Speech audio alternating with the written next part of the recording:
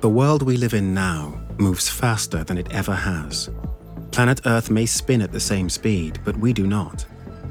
How we work, how we keep in contact, how we buy and sell, how we live, everything is connected. From the dawn of the internet to the invention of smartphones, the roles computers play in our lives are vastly different to just 30 years ago. Could we ever have imagined our ability to use them or not use them being the difference between life and death? And that in the wrong hands, this new digital world could give criminals the opportunity to change everything at the flick of a switch. I'm Adrian Lester. Welcome to True Cybercrime Stories. In this series, I'll be bringing to life the stories of some of the biggest cybercrimes to hit headlines in recent history.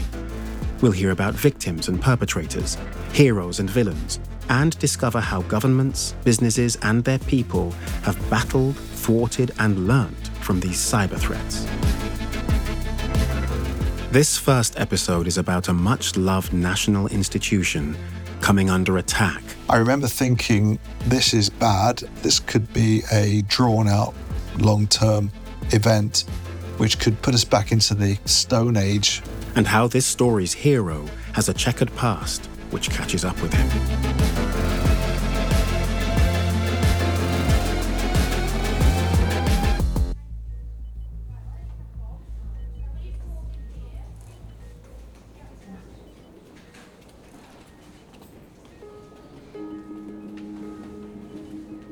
It's Friday, the 12th of May. The year is 2017. Britain awakens. Another day shift begins at the National Health Service, Britain's beloved beacon of pride. The corridors of the NHS are a hive of human activity, with the ever-present background hum of technology. Ahead of their morning rounds, doctors scroll through their patient lists, noting updates from the night shift. Nurses check bedside monitors. Receptionists sign in patients ahead of crucial appointments. In the maternity ward, a young couple gaze with wonder at their newborn as they proudly video call their family at home.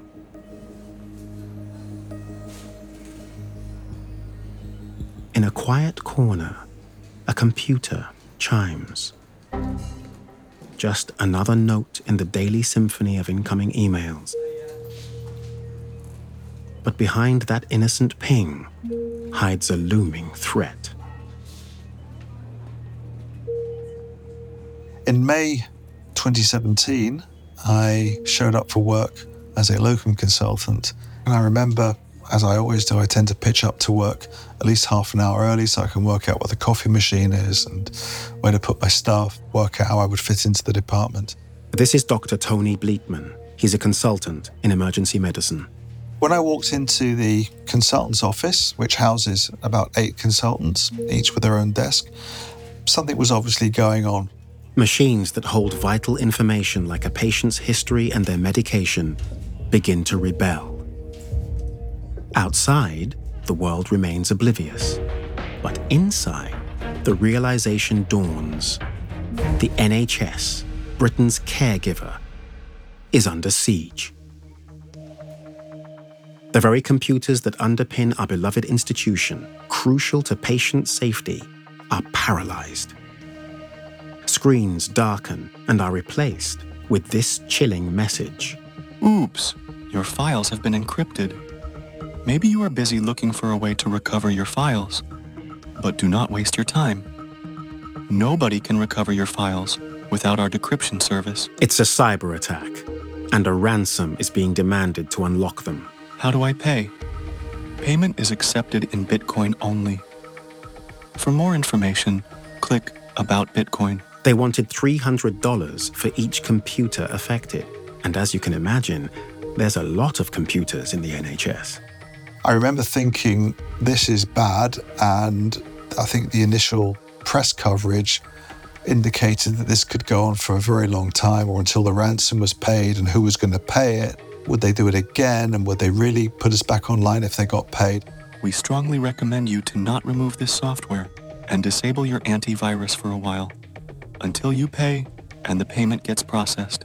If your antivirus gets updated and removes this software automatically, it will not be able to recover your files even if you pay. It caused, among all the doctors, a significant amount of anxiety. For a few minutes, we were completely lost as to how we were going to manage those patients and complete that shift and keep delivering medical care. In intensive care units, machines struggle to access central data. While primary medical devices function, interconnected systems freeze. Ambulances are rerouted. Medical professionals, cut off from digital records, turn to pen and paper. Surgeries and crucial procedures like MRI and CT scans are delayed. You suddenly have no idea of who's in the department, what stage of treatment they're at. Have investigations been ordered? Have they been sent? Have they been reported upon? Have we requested CT scans? Have we tried to look at their GP records? Have we tried to generate prescriptions or generate discharge letters?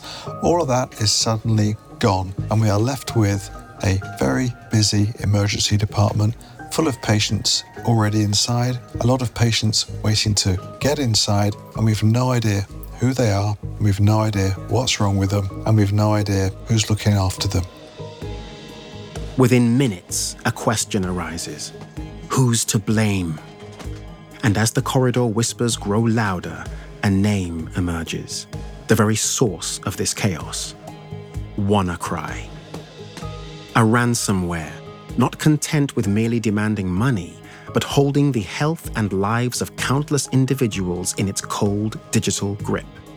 The NHS isn't just battling a technical bug. It's now at the epicenter of a global crisis. But this crisis has been years in the making.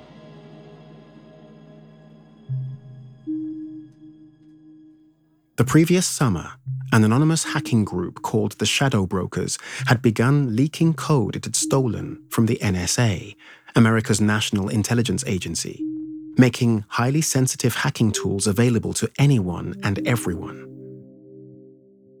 A month before the WannaCry virus spread across the world, they'd released a particular bit of code, or exploit, called Eternal Blue.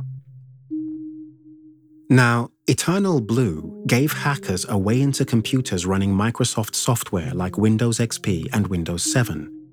Microsoft had actually become aware of this vulnerability, and a month before Eternal Blue became public, released a fix to protect computers using those operating systems. In the months leading up to the attack, NHS Digital had issued warning, telling NHS trusts to install that exact fix by running an update. But as it would later be discovered, only 2/3 of NHS trusts managed to do so in time. After all, how often do we all put off doing that update? Let's get into the finer details of WannaCry.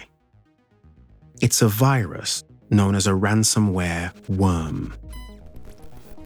It travels from machine to machine, working quietly in the background to breach a computer's operating system before restarting it and encrypting important files on its hard drive, and then asking for payment to release them. It can have catastrophic implications on computer networks in big organizations. And the NHS is one such organization. The stakes are unimaginable. The very pulse of the NHS and thousands of lives hang in a delicate balance. The screens flicker with malicious intent as the ransomware's digital stranglehold tightens. We guarantee that you can recover all your files safely and easily. But you don't have very much time. My personal feeling was this could be a drawn-out, long-term event which could put us back into the Stone Age in terms of medicine across the country.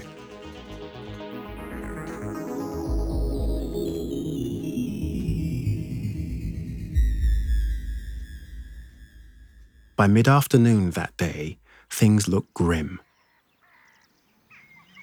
But in a surprising twist, a beacon of hope emerges. And it isn't a high-ranking cyber official or a decorated tech guru.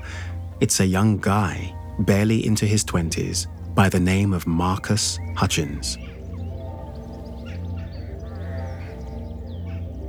Hailing from a cattle farm in rural Devon, Marcus has a reputation, not for milking cows, but for his unparalleled skills with codes and computers. While his peers immerse themselves in youthful pursuits, Marcus is often buried deep in cyberspace, learning the intricacies of malware. A self-taught whiz, he's been observing and dissecting viruses since his early teens.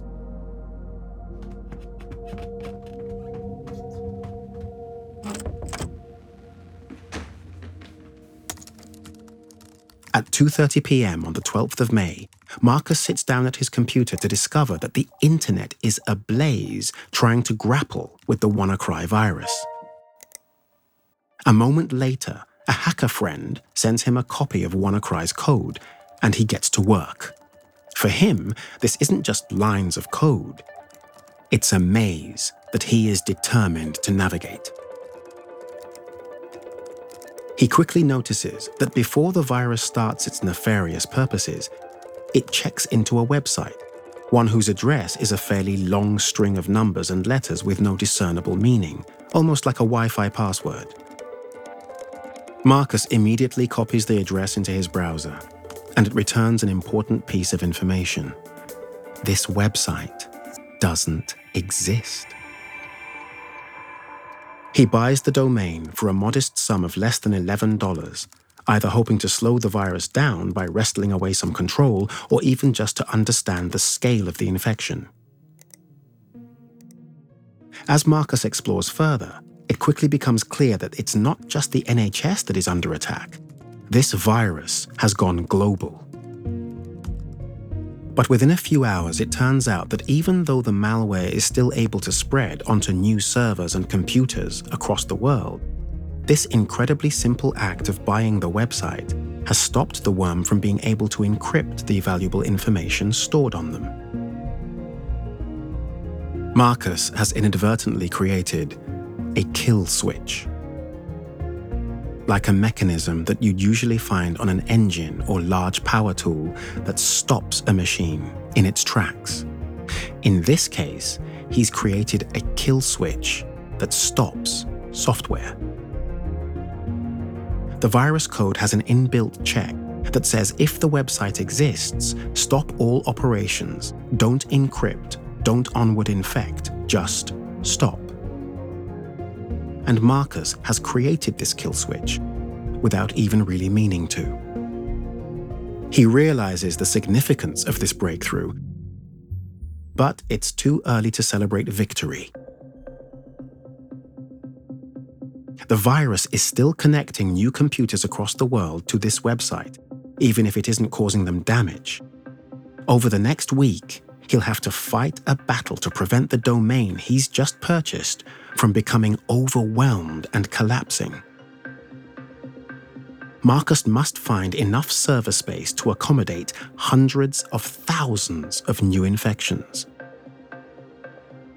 And amazingly enough, despite the hairy circumstances, it holds. Marcus won, WannaCry 0. Over the next week in hospitals across the UK, dark screens start to blink to life.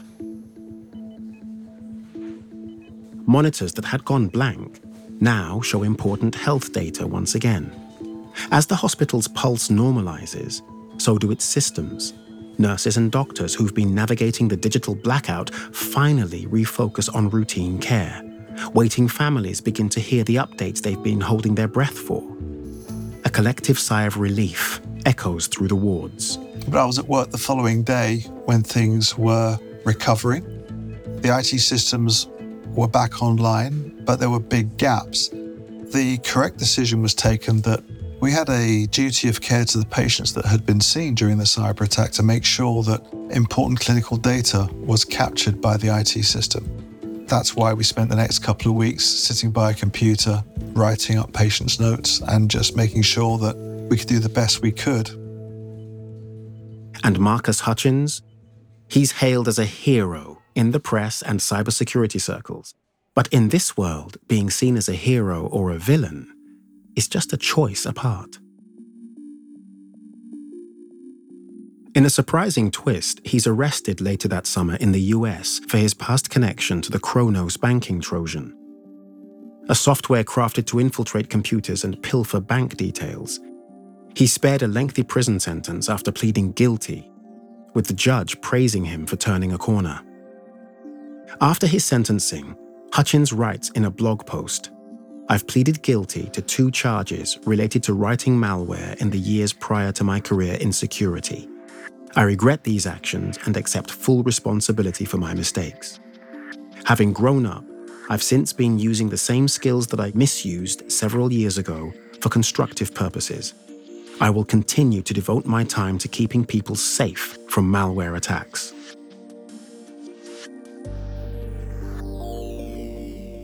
The attack, meanwhile, exposes the vulnerabilities that our public services face. In total, over 80 hospital trusts and many GP practices were affected. It catalyzes an urgent shift towards robust cybersecurity and modern IT infrastructure in the NHS. Within a year, the government's Department of Health and Social Care spends over £60 million on improvements and agrees a further £150 million over the next 3 years.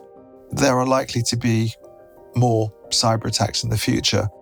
And as people who conduct these attacks become cleverer and more experienced, the complexity of these attacks is likely to be significantly greater.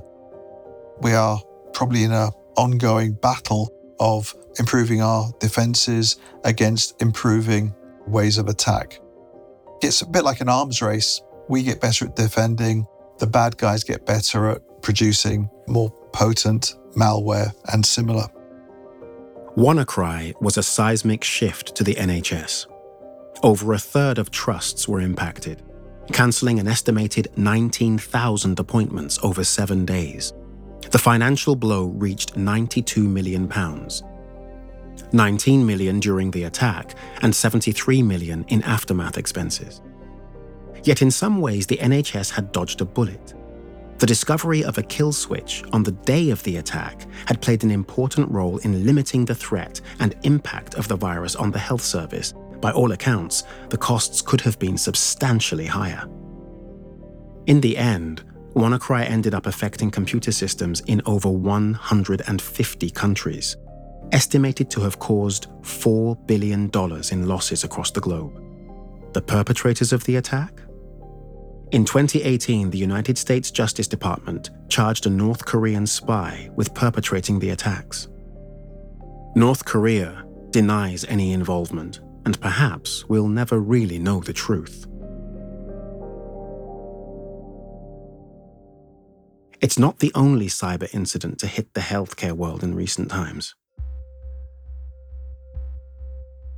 Across the Irish Sea, just a few years later in 2021, Ireland experiences a chilling echo of the NHS ordeal. Imagine the scene. The health service executive, Ireland's central healthcare system, sees its screens darken, its machines rebel, and that all too familiar term, ransomware, once again crippling another nation's healthcare. Files lock, systems are compromised, treatments delayed. The attacker's name might be different. This time the ransomware is called Hantie, but the objectives are eerily similar. Encrypt, paralyze, and extort. Ireland, like the UK before it, unites against the cyber menace. Refusing to pay a ransom, the country fights back to keep its healthcare running and overcome the digital chaos. The stories of both the NHS and the health service executive compel us to recognize how technology and humanity, at its more vulnerable, are intertwined. The intricacies of this digital age highlight the dire consequences of a single oversight, a missed update. Our collective responsibility? To prioritize and bolster cybersecurity and to never underestimate the power of vigilance in an era where digital errors can potentially have life-altering repercussions. In our next episode of True Cybercrime Stories, I'll be telling the story of how the accounts of some of the biggest names on X, formerly Twitter, were hijacked to promote a Bitcoin scam, and be asking just how secure is our presence online.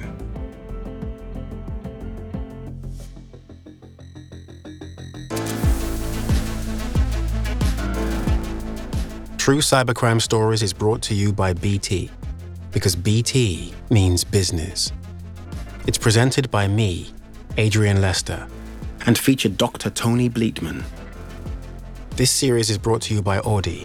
The producers are Joleen Goffin, Phill Brown, and Ivor Manley. Scripting is by Shanti Midnight. Additional research by Holly Aquilina. The executive producers are Harri Watson and Sally Miller. True Cybercrime Stories reimagines real events based on primary sources and publicly available news reports. No responsibility or liability is assumed for any errors or omissions. All opinions expressed by podcast participants are their own.